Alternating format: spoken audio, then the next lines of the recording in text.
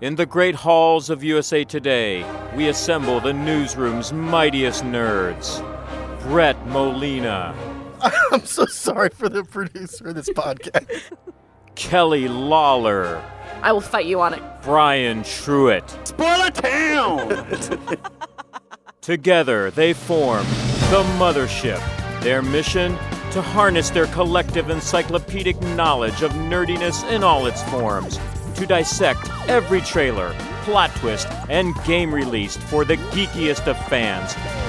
The Mothership, saving the universe from bad comic book adaptations every Friday.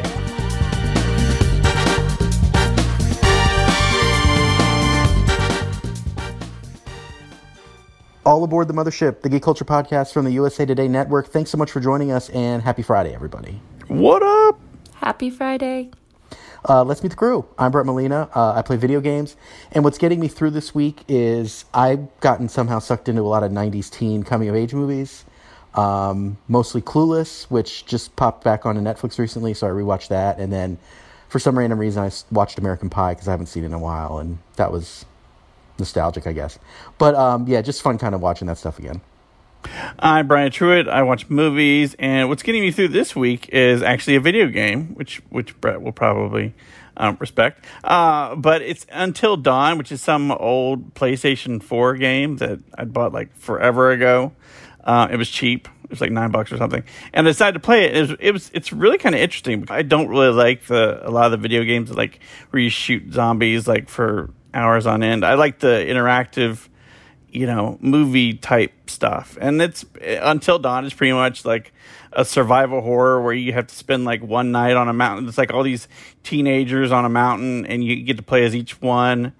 And they're like being haunted by wendigos, and there's, it's so easy just to like to kill yourself and, or to kill somebody else. And it's really interesting because there's a whole butterfly effect system where what you do at different times affects what happens in other times. And like, it's got a weird cast because like Brett Dalton from Agents of S.H.I.E.L.D. is on it. Hayden Panettiere, Oscar winner Rami Malek is nuts. And it's like this weird guy who like, he dies too. Spoiler alert. But that's the thing. It's like they can all die or like nobody can die. It depends on how you play the game. It's depends on how many people will survive. So it's really kind of interesting. I'm proud of you, Brian. Thank you. Thanks, man. I'm Kelly Lawler. I watch television, and what's getting me through this week, wait for Brian, is finally watching Supernatural. Well, that took you how long? 15? What was it? 15 years. Okay, well, so here's the deal. Kelly Lawler, everyone. No, I've never seen Supernatural. So it started. It's okay. I'm aging. Critic, Brett. I'm aging myself, but it started when I was in high school, and I didn't watch it then, and I watched bits and pieces of it because my older sister watched it, and so like when she was home. But then by the time I like got interested in TV as a career and everything, there were so many seasons. It was so intimidating to ever like sit down and start it. But now I have nothing but time. And I've blown through a bunch of other shows recently, and I'm like, you know what I need? I need 15 seasons. I need to have a sustained one single show. And I'm putting this on the record because it's so funny. Our producer, Natalie's wiener dog puppy is sitting on her shoulders, and it's very distracting and cute. That is also getting me through this week. So anyway, how far have you gotten? I'm in the middle of season 4. So you're in the good stretch at this point. Yeah. It's like so angsty and like kind of sad, but like still very fun at some points, and like so it's meeting me at an emotional middle right now. Dean's having so many feelings. Yeah, it's fine for like a couple seasons, and all of a sudden it's just like, okay, now we're serious, and then like gets great, and then just kind of goes from there. If this is your first time listening, welcome. New episodes of The Mothership drop every Friday, and you can subscribe for free on Apple Podcasts or wherever else you like to listen. While you're on Apple Podcasts, we would love it if you could write a quick review about the show. By doing that, you'll help other fans who love nerdy pop culture find us. And as a special bonus, we give you a special shout out on the next episode. So try it out. Tell us what you want from the show moving forward. It's all upside for you. Don't forget, along with leaving a review, you can get in touch with us on Twitter. We're at MothershipPod, or you can send an email to mothershippod@usatoday.com. Let's get to the main topic. There is obviously a lot going on in the news and in our country the past few weeks, as protests against police brutality and systemic racism have occurred in all 50 states after the death of George Floyd. The conversation is extended to depictions of police and race in pop culture, particularly the way the movies and TV shows often frame cops as heroes. Kelly wrote about whether we should cancel cop TV shows late last week. We cover nerdy pop culture on the Mothership and in action films and superhero stories. Cops are frequently a part of that narrative. We wanted to discuss that, and to do so, we are welcoming NPR TV critic and MSNBC NBC media analyst Eric Deggans onto the pod. Eric has written a book on race and TV called Race Baiter: How Media Wield Dangerous Words to Divide a Nation, and has been very thoughtful in recent weeks on the subject. Thanks for coming on the show. So let's start with this question, which used to be a simple one to answer, but in light of everything going on right now, maybe not so much. How are you doing? How am I doing? Yes. I guess I'm doing all right. I posted about this online just a little while ago, where, I mean, all the debate about systemic racism and all that stuff, I mean, that's a Tuesday for black folks. So that's not what is bothering me necessarily. It's, I wrote a story in 2005 talking about how damaging Cops was, and I've been speaking out against that show for 15 years. I have been speaking out against The Bachelor and The Bachelorette and all the stereotypical nonsense on that show for a long time.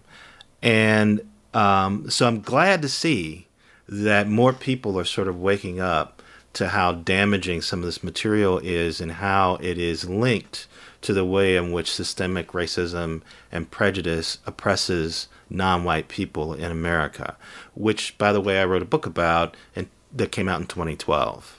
But it's also a little frustrating and a little, and it makes me angry to realize that people are acting like this is a new thing. People are acting like it's finally been, quote unquote, proven. People have been talking about this stuff for decades. And it is time for every element of the media to kind of get off its hind parts and do things about this. I was watching Conan O'Brien talk to W. Kamau Bell, and, he had that earnest white guy TV talk show face on that Jimmy Fallon does too, and Jimmy Kimmel does as well, when they want to talk about race with a black person. And, he asked W. Kamau Bell, what can I do? And I'm like, you're an employer. You have hosted a national talk show for 25 years. What can you do? Who's on your show? Who are you hiring? Who are your writers? Do you feature your writers of color and your women, your female writers in bits on the show? What can you do? Come on, dude.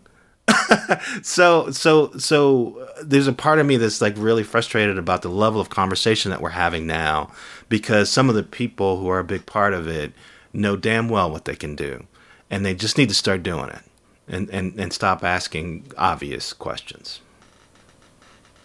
How's that? That's excellent. Absolutely. Well, you brought up Cops, which actually was canceled after 32 years this week in response to everything. Did it surprise you that they actually canceled it and that sort of mainstream people in the TV industry and critics are talking about canceling cop shows or at least changing them? Well, we'll see. Live PD is another Cops type show that is much more successful than Cops was when it was dropped.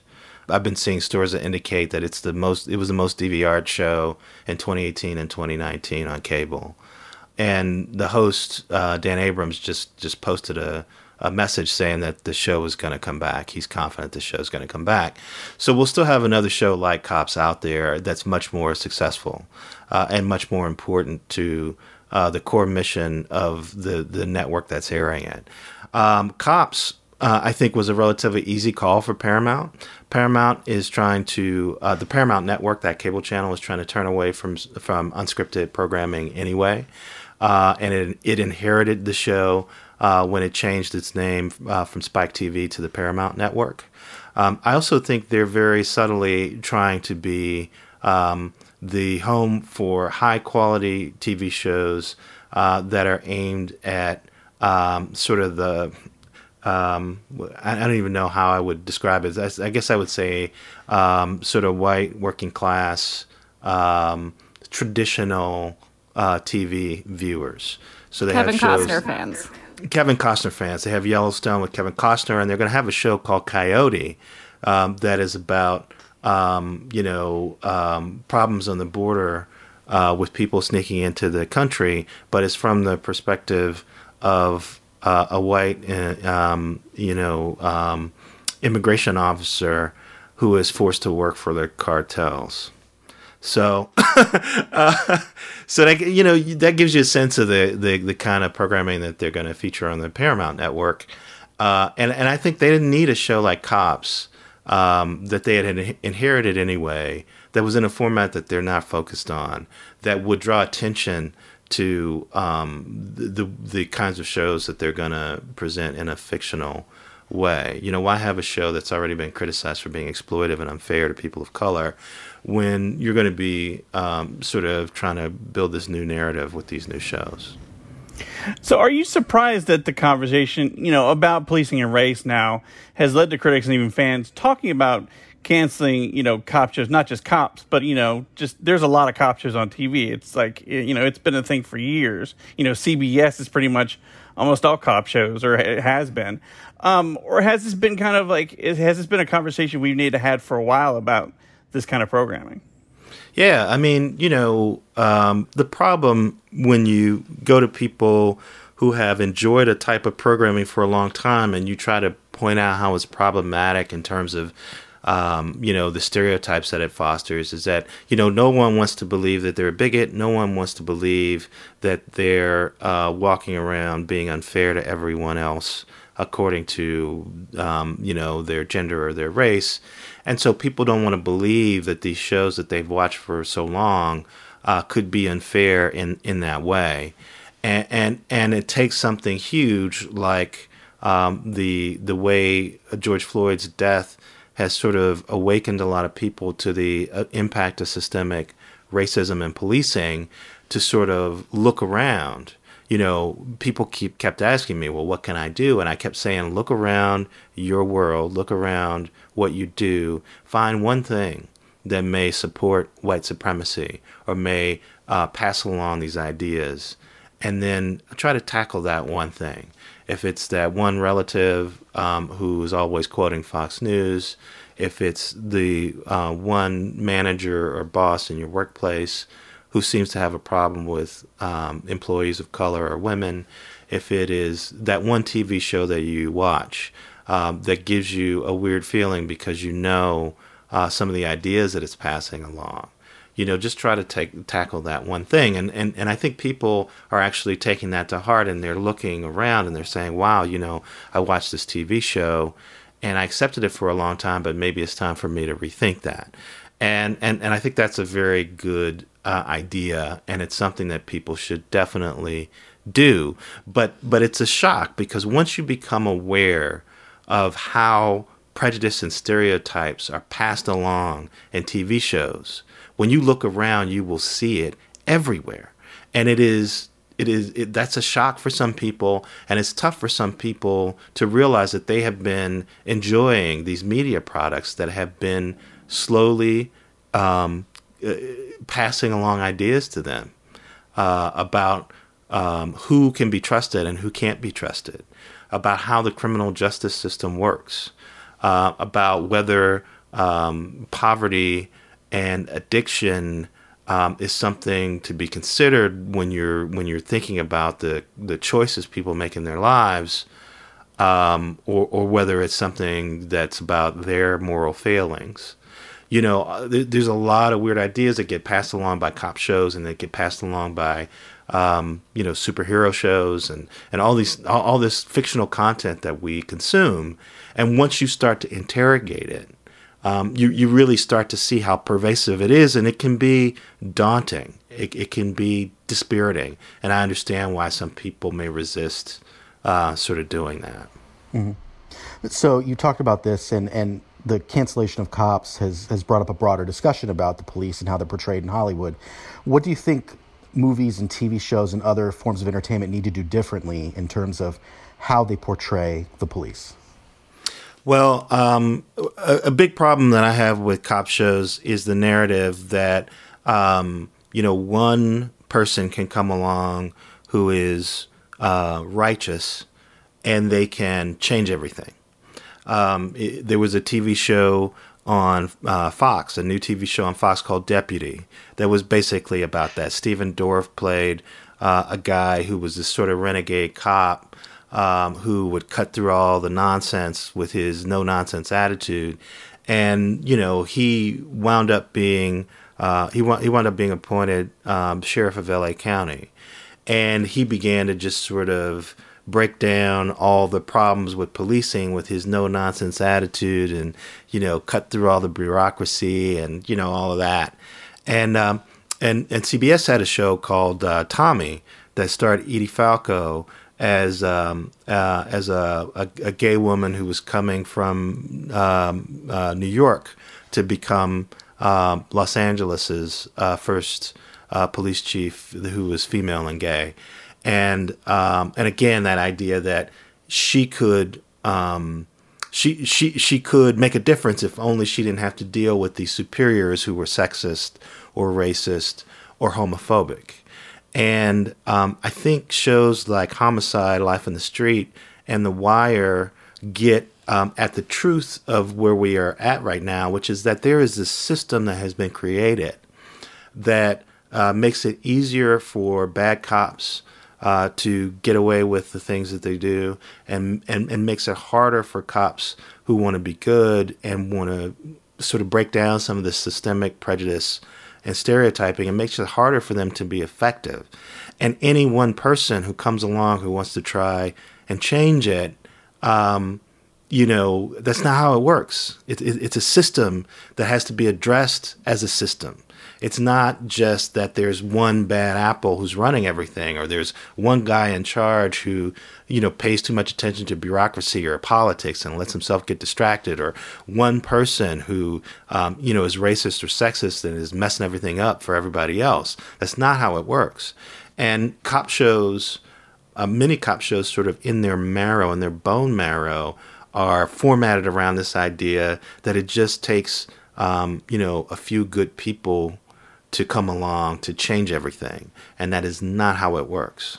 That's what bothers me the most about most cop shows. And they can't be honest about the systemic nature of what's happening. So they're constantly telling stories that don't feel authentic, because it's always about, well, there's just one person, or, we just have to overcome this one situation, or, the public doesn't understand us, and that's what the problem is. No, there is a system that needs to be dismantled. And until these shows can be honest about how it operates, they're always going to feel inauthentic to people who are on the business end of that punitive system. You mentioned Homicide and The Wire as two shows that had a better portrayal. Those are both off the air, although streaming. Although Homicide's not streaming anywhere, actually, I don't think, which is... I have it on DVD, though. We need more stuff on TV shows on DVD. Don't discount them. It's still worth it. But is there anything on the air right now, or anything that recently aired, that you think is doing a good job? I myself had thought about Watchmen as something that dealt with these issues and at least looked at them in a much different way. Yeah.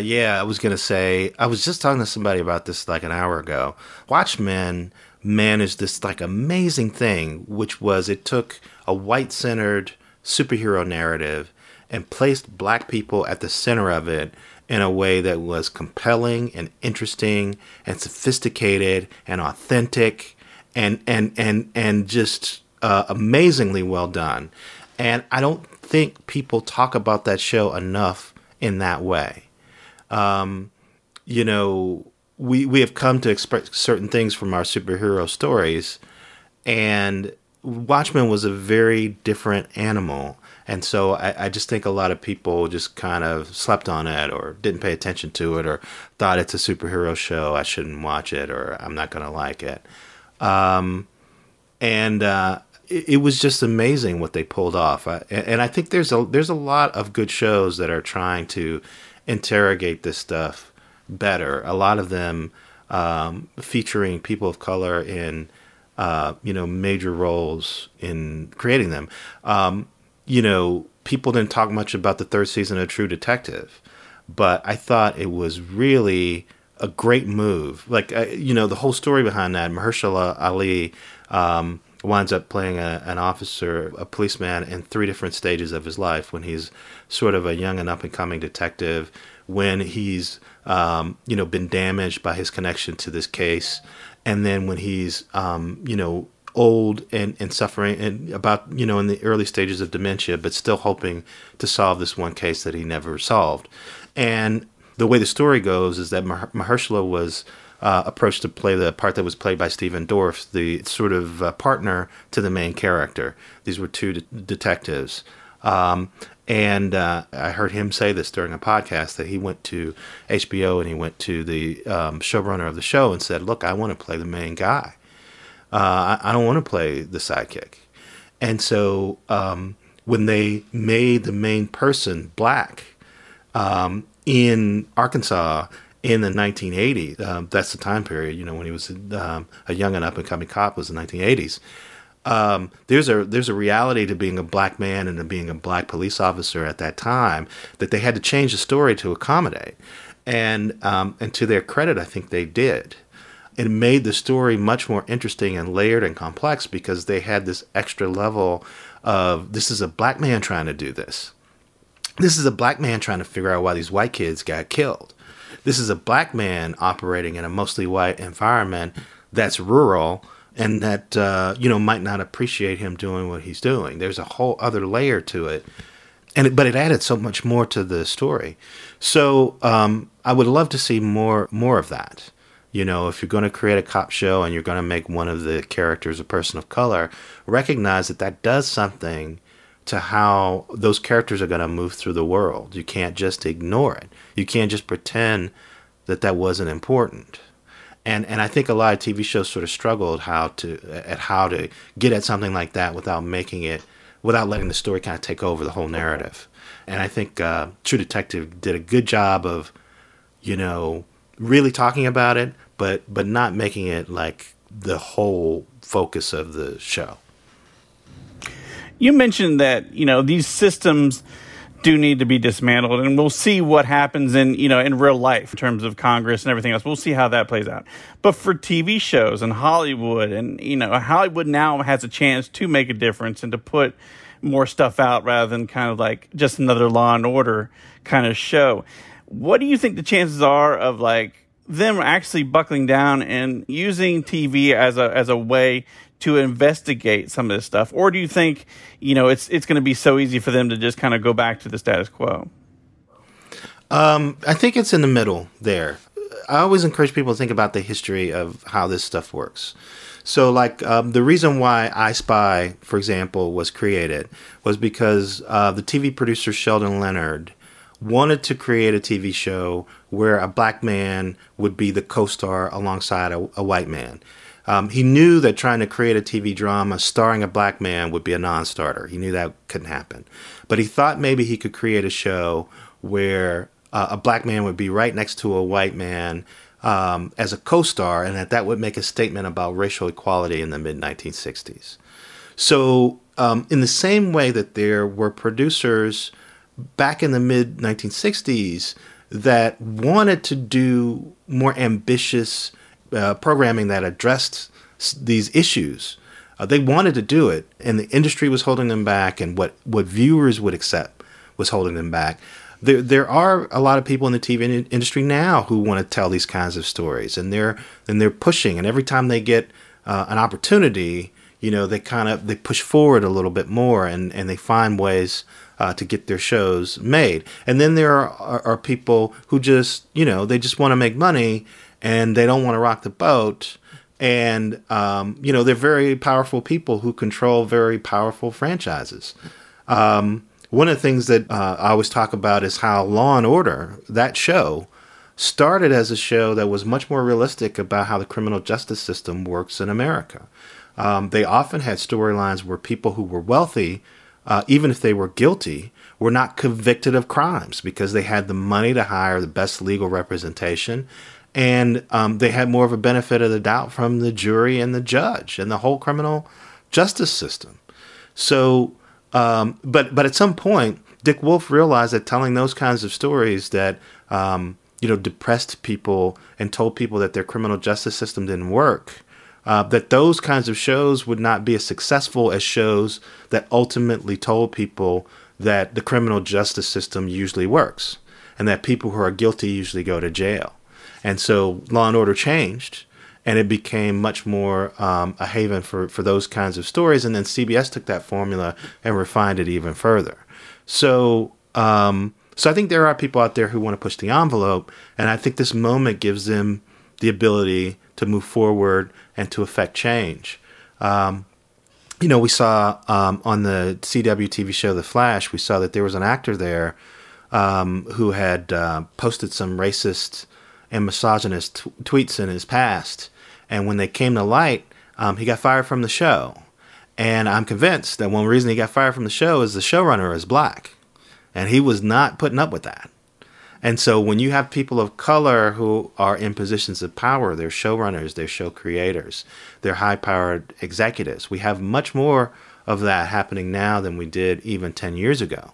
And so those people are also pushing for shows that interrogate this better and that break down some of the systemic prejudice and racism that exists in the industry. So there's always going to be this kind of push-pull between people realizing that catering to those prejudices can make money, and people who want to break down those prejudices to do something artistic and unique and better for the industry.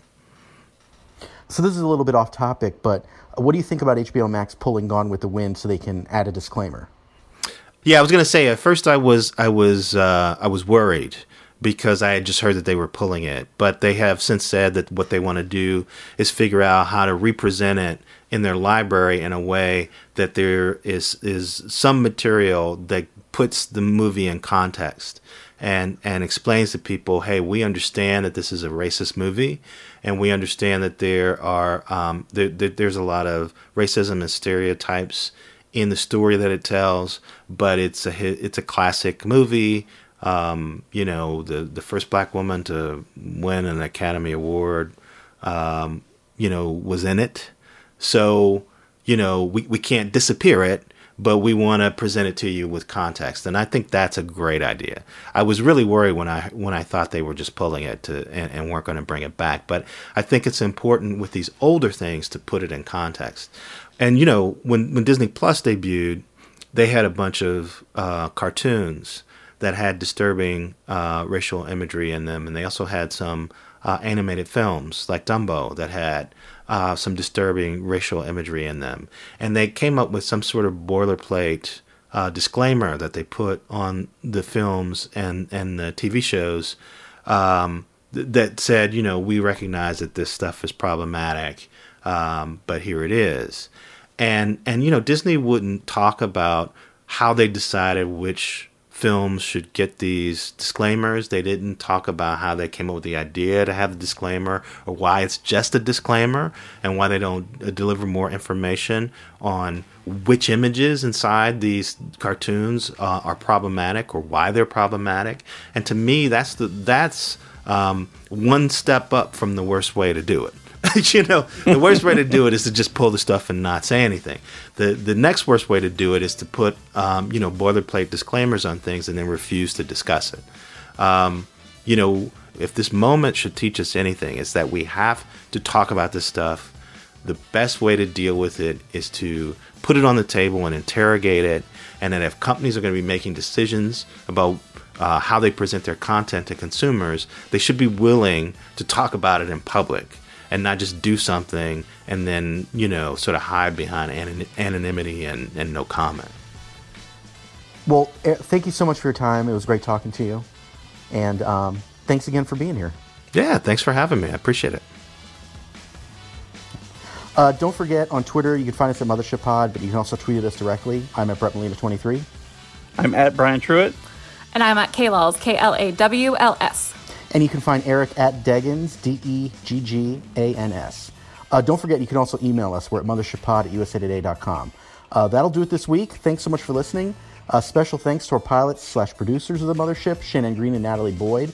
If you like the podcast, don't want to miss an episode, you can subscribe for free on Apple Podcasts.